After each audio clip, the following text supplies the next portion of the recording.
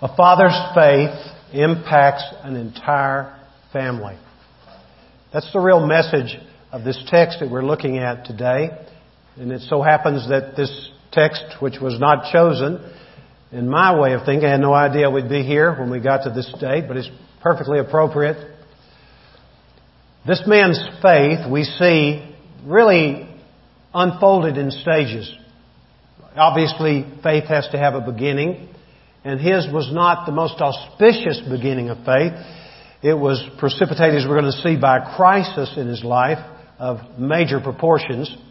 But also we see his faith blossoming throughout this short passage of Scripture. From a beginning to growth that's measurable, that's obvious, to eventual maturity.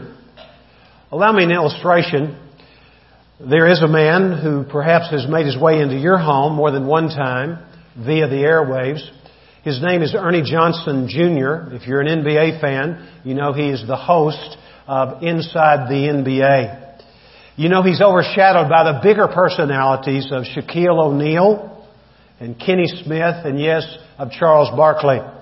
Barkley was asked to give a description of his colleague, Ernie Johnson Jr. This is what he said.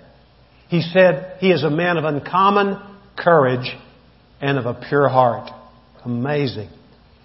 This is a man who before this last week I knew very little, virtually nothing about his spiritual life, but I happened upon an interview that he was giving. It was aired over the radio last week in two parts on Focus on the Family, and it was, to my delight, revealed that he is a man of genuine faith. His pilgrimage with Christ began when he was 40 or 41 years of age. The reason I'm not sure about the exact age, he was born in 1956 and he was born again in the year 1997. Prior to that, he and his wife Cheryl had met in Macon, Georgia, and they had fallen in love with each other. They had gotten married.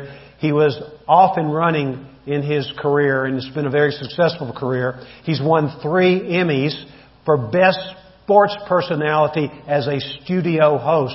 He's very accomplished. Interestingly, when he received his 3rd Emmy not too long ago, some of you remember Stuart Scott, who was, in my estimation, the best of ESPN announcers. Scott had just passed away, and when he received the Emmy, he gave it to Stuart Scott's daughters. And he said, as he received it, they were in the audience, he said, "This is for you." Beautiful gesture. But prior to his coming to know Jesus Christ, he and his wife had 2 children. Their names are Eric and also Maggie. These children now are in their 30s. And these children brought great joy into their family. But they had this growing sense that they would love to adopt a child. And they knew that there were many children in the U.S. that might be available, but they wanted to go to an Eastern European nation to find a child who had been orphaned. So Cheryl, his wife, went to Romania, and there she was introduced to a child who was very ill. He suffered from Duchenne's disease, which is one of the more terrible forms of muscular dystrophy. And he was, as a result, not expected to live very long. He was about 3 years old at the time. His name is Michael. And Michael was adopted by this family. When Cheryl saw the child, the lady who introduced her to this child, he could not walk. He could not talk.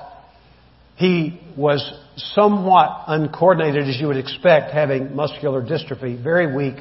And this is what the orphanage lady said to Cheryl when she saw this little boy, whose name is Michael. She said, "Bad boy, you don't want him," in her broken English. And she said, when that was said to her, it was like something occurred in her heart. And she thought, nobody wants this child.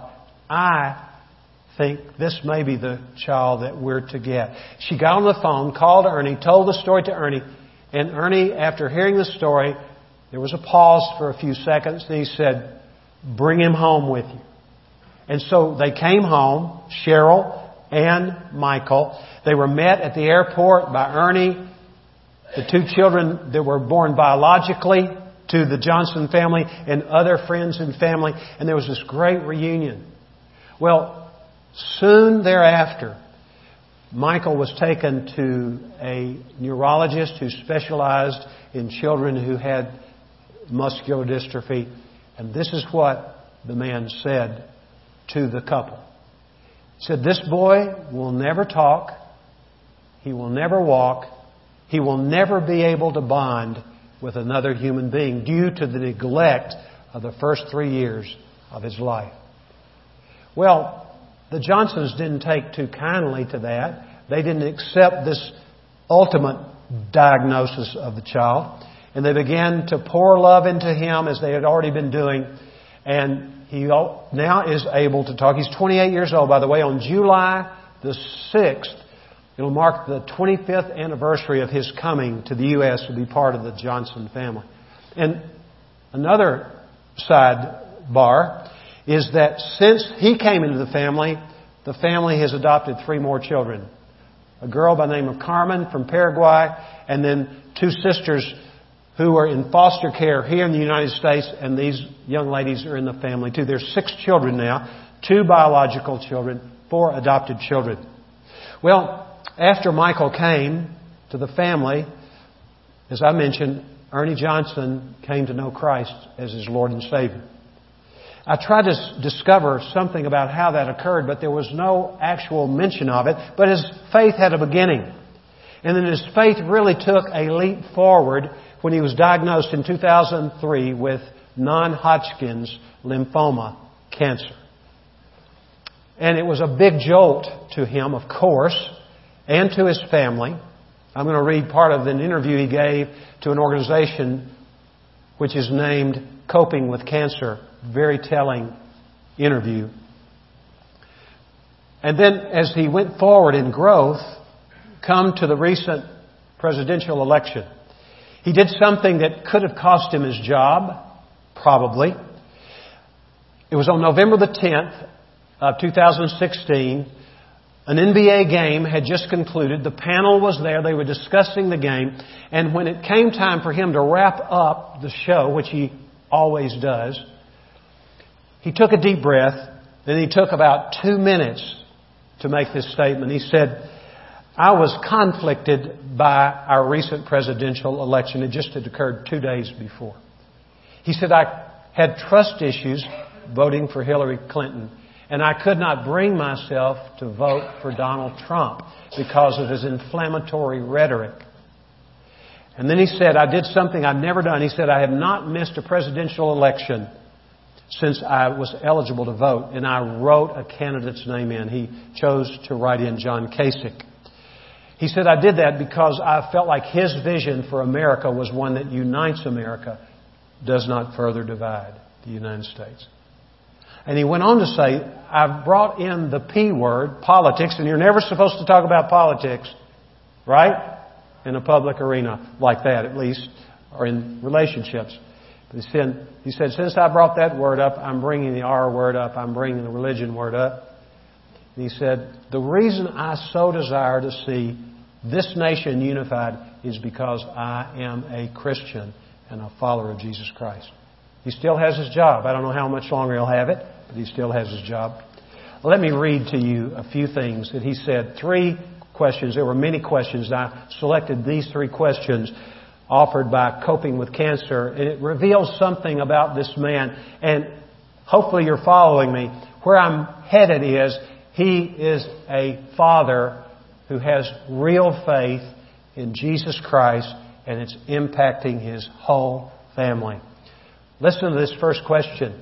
Many survivors I have spoken with say that cancer is the worst and the best thing that's ever happened to them. Do you feel the same way? He says, "My Christian faith has been my lifeline through this whole thing. While this is certainly not something that I would have chosen, it's part of a much bigger plan for my life. The opportunity to encourage others who are going through similar trials has been awesome." Can you imagine?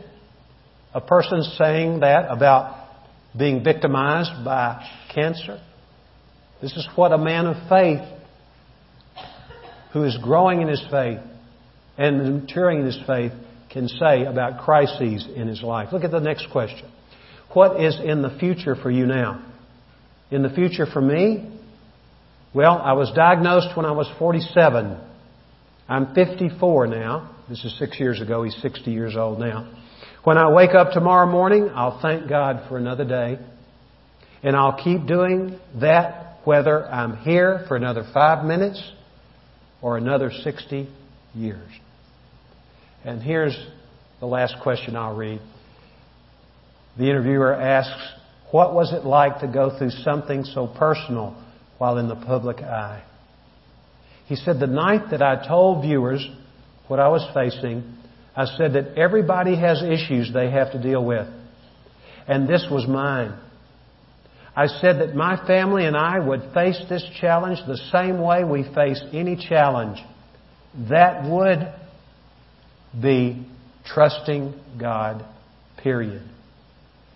We see this man, and I wish we could get a snapshot right this minute at his wife and 6 children. They don't have a perfect family. He's not a perfect man. They're a family, however, who has learned the secret to success in this life and certainly prepares us for the life to come. It's trusting in God. This man that we encounter in the 4th chapter of John, he's unnamed. He's described, but he's unnamed. He is a certain royal official. His faith began with a crisis. Now, let me stop here just a moment. You might say, I'm not in a crisis yet. I'll just wait till I get into a crisis for my faith to get jump-started. Well, look, you don't have to wait for that. Many of us came to Christ without having a crisis in our lives. Thank God for that. Nobody wants a crisis, right? This man had a pretty big crisis. I can't think of any bigger crisis for a man to have who is a father than to have a child who is at the point of death. That's the way the child is described here. A child who is at the point of death. And this man is desperate. He needs help for his child. Well, let's look at verse 46 and we'll work our way through the passage. Jesus came therefore again to Cana of Galilee, where he had made the water wine. And there was a certain royal official whose son was sick at Capernaum. The phrase "was sick" suggests that it was not an acute attack of an illness. Rather, it was a chronic condition.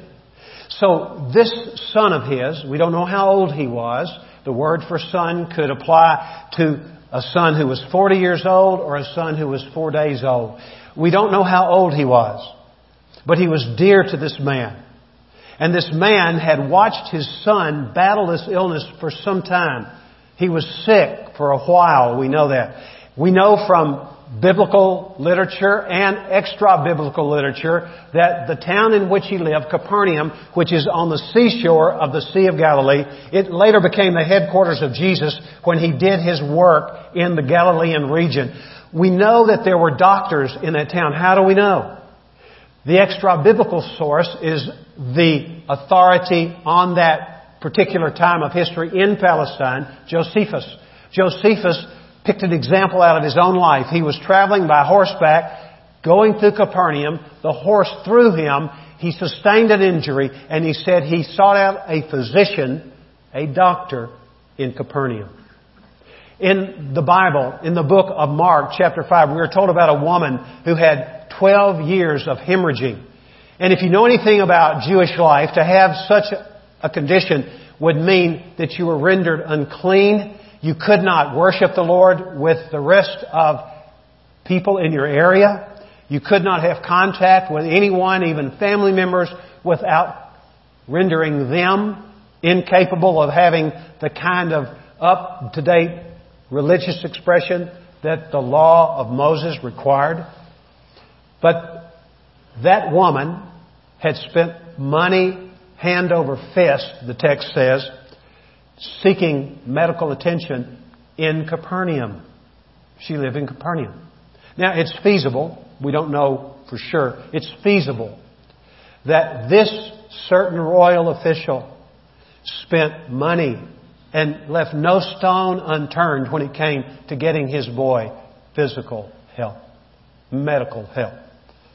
So here is this boy in a very chronic condition. His condition is deteriorating to the point that he's described to be at the point of death. Look at verse 47.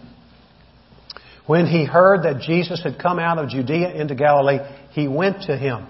Now, this was a 20-mile journey. And there's no mention of anyone going with him. That's rather unusual.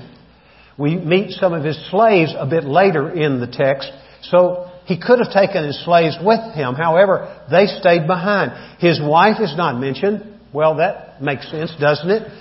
She would have been at home with her son, trying to nurse him and care for him, get him back to good health. So he makes this journey. Now remember who he is. He is a royal official. Probably he was on the staff, if you will, or in the court of Herod Antipas, who is the son of Herod the Great. Herod the Great, remember, was the king when Jesus was born. This man was in charge of the Galilean region. He is called actually a king in Mark chapter 6. He wasn't a king, but he was called a king. He was viewed that way by the Galileans. He was held in high esteem, and this man was in his court. He may have been his steward, which would mean that he managed all of his affairs, both business and professional affairs. He could have had that position, but nevertheless, he was a man of prestige. He was the envy of other Galileans. He never had to worry whether he was going to have enough food to eat, have enough nice clothes to wear, have a nice place to live. He was a man of power, influence. He was a man who was looked up to in his region. Imagine him coming for a visit to Jesus. Jesus is a peasant. Jesus' profession is that of a carpenter. But he had heard that Jesus was in Galilee. Now the question is, and this is one of those questions that really piques my curiosity, who did he hear it from? Well, there's a hint of a possibility in the book of Luke, chapter 8. There is a description of some women who assisted Jesus and the apostles in some way in their work of preaching the gospel. And among those is a woman who is known as Joanna, whose husband was the steward of Herod Antipas, and his name was Chuza. And we don't know if this royal official was named Chuza or not. We don't know. But what we do know is if that information is correct, and it is, then this family would know this royal official. And probably the royal official would have known that Chuza's wife, Joanna, had gotten sick and that Jesus had made her well. So word travels fast. That sort of word travels very fast. So he got the word, and therefore in his crisis situation, in his desperation, he seeks Jesus out. And the Scripture says he was requesting him, that is Jesus, to come down and heal his son. Now let me stop here. The word for son, I've already mentioned, it's a generic term for any male offspring.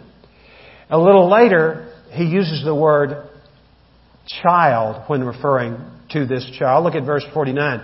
He says to Jesus, "Sir, come down before my child dies." The word child. Now, some of you are people who have Spanish as either your primary language or your secondary language. And if you're Hispanic in particular, if you have a son, and he may be just a child, or he may be an adult, when he was a child, you probably affectionately referred to him as mijo, correct? And if he's 30 years old now, or 40 years old now, you still call him what? Mijo. Why? It's a term of endearment, isn't it? This man loved his son. He cared so deeply for his son. And he was requesting, and the word translated requesting, here again this is a little technical, but it's important for us to get the picture. He didn't just ask one time for the healing of his son. He asked multiple times. We know that because of the tense of the verb that's in the original language. He kept on asking him to come down. And we're wondering, why is Jesus being so reluctant? Is Jesus reluctant to heal people? Is He reluctant to be merciful to people? We'll see the answer to that question in just a moment. So, look, men, understand that if you're going to be a man of faith, you're going to have to be a man who comes to Jesus in humility, first of all, like this royal official. Forgot about his title. Didn't pull the royal official card when introducing himself to Jesus. There was no mention of that. And he comes in humility and he begs Jesus, in effect, to do something for his son. And he also does it repeatedly. So here's another aspect of the beginning of faith. You have to be humble. Jesus says, unless you become like a child, a little child, you cannot enter the kingdom of God. You've got to humble yourself before God. The biggest roadblock to our putting our faith in Christ is our pride. Men especially, we wrestle with this. It's hard for us to admit we need Jesus in our lives. And I might add, the older you get, the harder it becomes. But sometimes crises are sent into our lives. And in the case of this man, think about it for a moment. Had he been childless, he probably would never have met Jesus. Because it was the sickness of this dear child of his that drove him in desperation to try to help his son get well.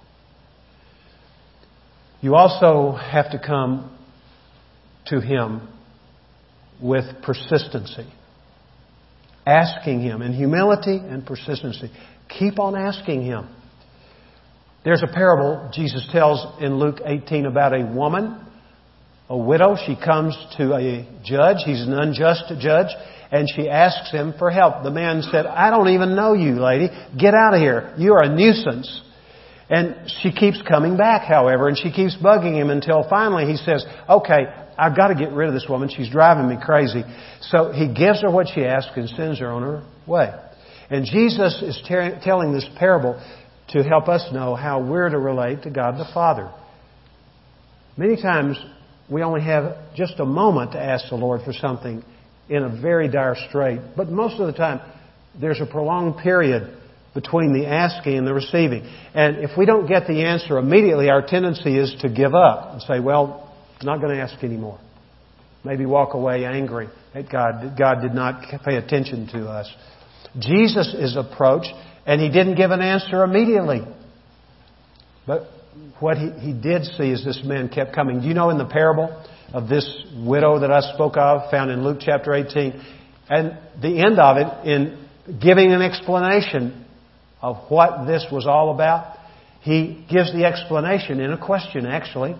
He says, when the Son of Man comes, talking about Jesus Himself, coming at the end of the age to establish His reign here and rule here on earth, will He find faith on the earth?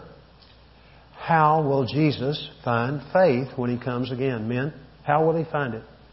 When you and I are asking the Lord for His help. That would apply to women too, not just to men, obviously. It's true of all of us. We keep on asking. Ask and you will receive. Seek and you will find, Jesus says. Knock and the door will be open to you. Whoever asks will receive. Whoever seeks finds. Whoever knocks, the door will be open. That's found in Matthew chapter 7 and following. So, don't give up. If your child is in some sort of crisis, don't give up. If you find your child in a crisis, don't give up. And let me be sure to say, don't wait till your child is in a crisis to pray for him or her. Pray for that child. This is the great gift you can give to your child. Your faith, they have to have their own faith. We can't pass that on to our children in the sense of giving them something that we have that they don't have. They have to have their own faith. We can't force faith on children. They have to receive Jesus as their own Lord and Savior. But what we can do, we can pray for them and be urgent in our praying and persistent in our praying, humble in our praying and our walk with the Lord. Look at verse 48. Jesus therefore said to him, unless you people see signs and wonders, you simply will not believe. Do you sense Jesus' frustration here? Why was He frustrated? Because people still do this today. We come to Jesus and we want Jesus to do something for us. Now, He has all the power necessary to do anything. And we see evidence of it in this story. We see it all over the Bible. Nothing is impossible for God. Jesus is God in the flesh. So we can continue to have that kind of relationship and should to the Lord. He wants us to ask Him. He says, call to me and I will tell you great and mighty things which you do not know. He says, you do not have because you do not ask. So we have to ask the Lord. There's nothing wrong with that. But these people, they were interested in what they could get from Jesus, period. And then when the pressure was off, exhale and go back to life as it was before. Jesus doesn't respond to that kind of faith. But look at what the royal official says to Jesus in verse 49. Sir, come down before my child dies. Something clicked in this man's heart and mind. Jesus, who knows the hearts of men, we've seen that in John chapter 2. He doesn't have to be told what's in my heart nor in your heart. He knows. He peers down into the depths of our heart. He knows what's there. And He knows to whom He can entrust Himself. And He crosses that line, Jesus does, and He entrusts Himself to this man when He says to him, look at verse 50, go your way, your son lives. And this is the second stage of faith. His faith goes from being very infantile, being very rudimentary, to growing. It's starting to grow. In the middle of verse 50, the man believed the word that Jesus spoke to him. Let's stop there just a moment. The Bible says faith comes from hearing, and hearing from the word of Christ. You want your faith to grow, Father? You will not grow unless you listen to what Jesus says. How do we listen to Christ? Is He speaking to anybody in here? Well, He will speak to male or female who puts himself or herself in a position to have an ear to hear by reading the Bible. It's that simple. Open Scripture. If you're not in the habit of reading the Word of God, men, or women for that matter, open to the Gospel of John. Just start reading and ask for Christ to speak to you. Believe me, He has never backed away from answering that kind of prayer. And this man's faith grew.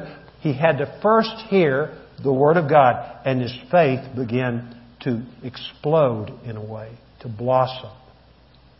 And the Bible says, the next part of verse 50, he started off. In other words, he began to make the trek back down from Cana, which was several hundred feet, probably over 1,000 feet above sea level, down to Capernaum, which is 700 feet below sea level on the shore of the Sea of Galilee. He starts making his journey back. And this is the third aspect.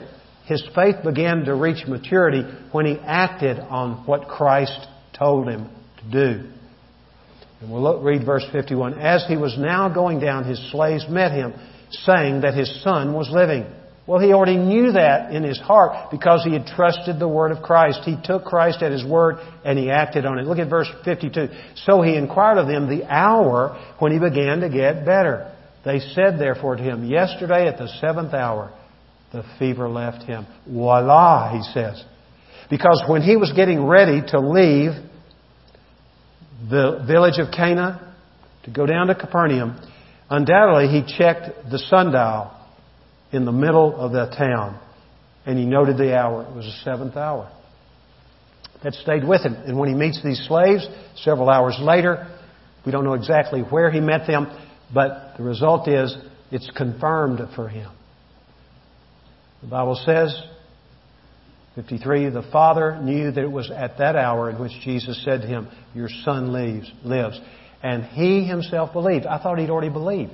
He had. But look, this matter of believing is not a one-time event. We have an initiatory faith where we trust Christ, we give Him our lives. Do you know what the bottom line of sin is? People have all kinds of ideas, but the Bible is very clear. The root of sin is unbelief. The Bible says in Romans 14:23, whatever is not from faith is sin. So if I have a lack of faith, I'm in a state of unbelief. Once we trust Christ to come into our lives, to forgive us of our sin, to take control of our lives, that's the beginning point. And then it continues to grow by faith. I have been following Jesus Christ seriously for at least 45 years. There have been very few days in my life in that 45-year period of time when I have not opened the Bible, in effort to grow in my relationship to Jesus Christ, and my faith has grown in direct proportion to my exposure to Jesus Christ and His Word in the Bible. Let me tell you guys, if you want to be a father who is a man of faith and have an impact on your family at the most basic point in their lives, especially on your children, be a man of faith. Be a man of the Word of God. Open the Bible. You might say, where to begin? I've already alluded to this. Go to the Gospels. Read the Gospels. Start with John, then read Matthew and Mark and Luke. Read it. You might say, it's been a closed book to me. Read it. It'll become an open book if you go with a heart to hear what Christ would have to say, and He will speak to you. You won't hear Him with these ears probably, but you'll hear Him with the ears of your heart. This man saw a great miracle, didn't he? He saw his son alive. His faith was what Jesus responded to that resulted in his physical healing. But here's really a wonderful part of this. His spiritual life came alive because he himself, this man, this royal official, believed, and his whole household also believed. His wife believed. His son believed. Remember, he had slaves, and the household concept would have included your servants, all his servants, and if they were married, their wives and their children. There was a great movement of God's Spirit through this man trusting in Christ and doing what Jesus had told him to do. Well, let me try to wrap this up very quickly. Remember, the basic idea, men, is a father's faith impacts an entire family. His faith was a crisis faith, and I've been one who's taken pot shots at people's crisis faith, but it's faith nonetheless. It's faith, and Jesus sees that seed of faith. It's confident faith. We see this as he hears the word of Christ, he grows in confidence. It's confirmed faith as he's walking home and he's pondering all that he's experienced in Christ. And he's walking home and he's met by his servants. And all of a sudden they confirm that the son is indeed made well. And at the very hour that Jesus told him that his son was alive and would continue to live, that was corroborated and confirmed. And then here's the last part. His faith was contagious. I like this contagious part. You know, it's been said that Christianity is more caught than taught. It is. You've got to hear the gospel. You've got to understand the basic message of the Christian gospel. Christ died for our sins. He was buried and He was raised again. You've got to understand that. But there has to be some infection that takes place because of the life you have. If you are a man of faith, it's going to impact your children. It's going to impact your whole household if you're a man of faith, if you walk with the Lord. There's a man named Benjamin Watson. He's a tight end with the Baltimore Ravens. He's entering into his 14th season as an NFL player. He's a guy who has tremendous physical qualities. He graduated from the University of Georgia. He was drafted in the first round by the New England Patriots. Stayed with them for about 5 seasons. Went to the Browns. Then went from the Browns to the Saints. Now he's with the Ravens. Now, let me tell you about him, his physical abilities. He went to the Combine. You know what the Combine is? It's like your big audition if you want to play NFL football. And these athletes do all kinds of things, and they're measured by the clock, but they're measured by their peers. This man, who is a tight end, 6'3.5", 251 pounds, he ran the 40-yard dash in 4.53. It takes me 10 seconds at this point in my life to run a 40-yard dash. I'm impressed, really. I don't know if I can do 40 or not. He has a 35.5 vertical. You know what that means is? Standing flat-footed, he can take those 251 pounds up, and there's 3 feet between the soles of his feet and the ground. That's a quarterback's dream in the NFL, to have a tight end who can run a 4.5 and can jump that high. Unbelievable. Now here's the part I was most impressed with when I did some research on him. There's a test that's given to all those people who are interviewing at the Combine. It's called the Wonderlic. It's kind of like an IQ test. He holds the place of all the athletes who've taken this test. He holds number 3 all time. That's a smart dude, you know. This man has all those wonderful attributes. Intellectual, physical. His best attribute is he's a man of faith. And he has 5 children, 3 girls and 2 boys. He and his wife are raising these children to know the Lord. Amazing. But do you know where it all started for Benjamin Watson Jr.? With Benjamin Watson Sr. We don't know anything about him much. I tried to look up stuff. I couldn't find anything on him. But I listened to Ben Watson as he was talking about the influence his dad had. He was on the radio last week. I happened to hear this interview that he gave. And he said, my father was a man of real faith. And he spent time with me. And he loved me. And I came to faith largely because of the influence of my father. And he added my mother too. Together, they were a formidable team for the Lord in our family.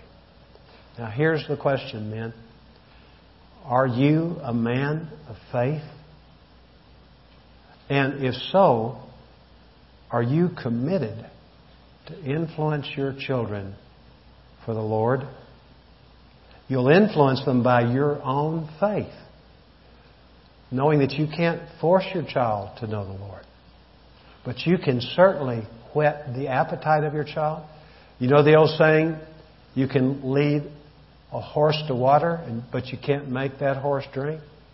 I like what I heard one man say, you can do that, but you can serve the horse salt near the source of the water.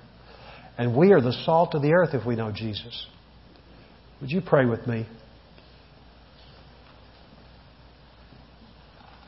I know you love your children. You wouldn't be here today if you didn't love your children, men. And the call to you is to influence them by your faith. If you do not have a faith in the Lord, today may be the day you begin your walk with the Lord. We walk by faith and not by sight, the Bible says. So the encouragement to you is to trust in Jesus Christ. Give Him your life. Humble yourself before Him. Be urgent about it. Don't be casual about it. And ask Him to give you eternal life and forgiveness of your sin. And then perhaps you have walked by faith at one time pretty strongly, and then something's happened in your life. You've been disappointed by God in your own mind. But remember, the Lord, He wants to give you a faith that persists in the middle of the toughest trials. And maybe today's the day you need to get back on track and just say to the Lord, Jesus, I'm sorry that I have put my faith building on hold. And I want to renew my walk with you today. I want to be a man of faith. Help me to be a man of the Word and follow you, Lord. Lord, thank you for the men who are here. I just pray, God, that you would remind him, every man, individually, all day long, of the need to be a man of faith in order to impact his family. We ask this in Jesus' name. Amen. Amen. God bless you.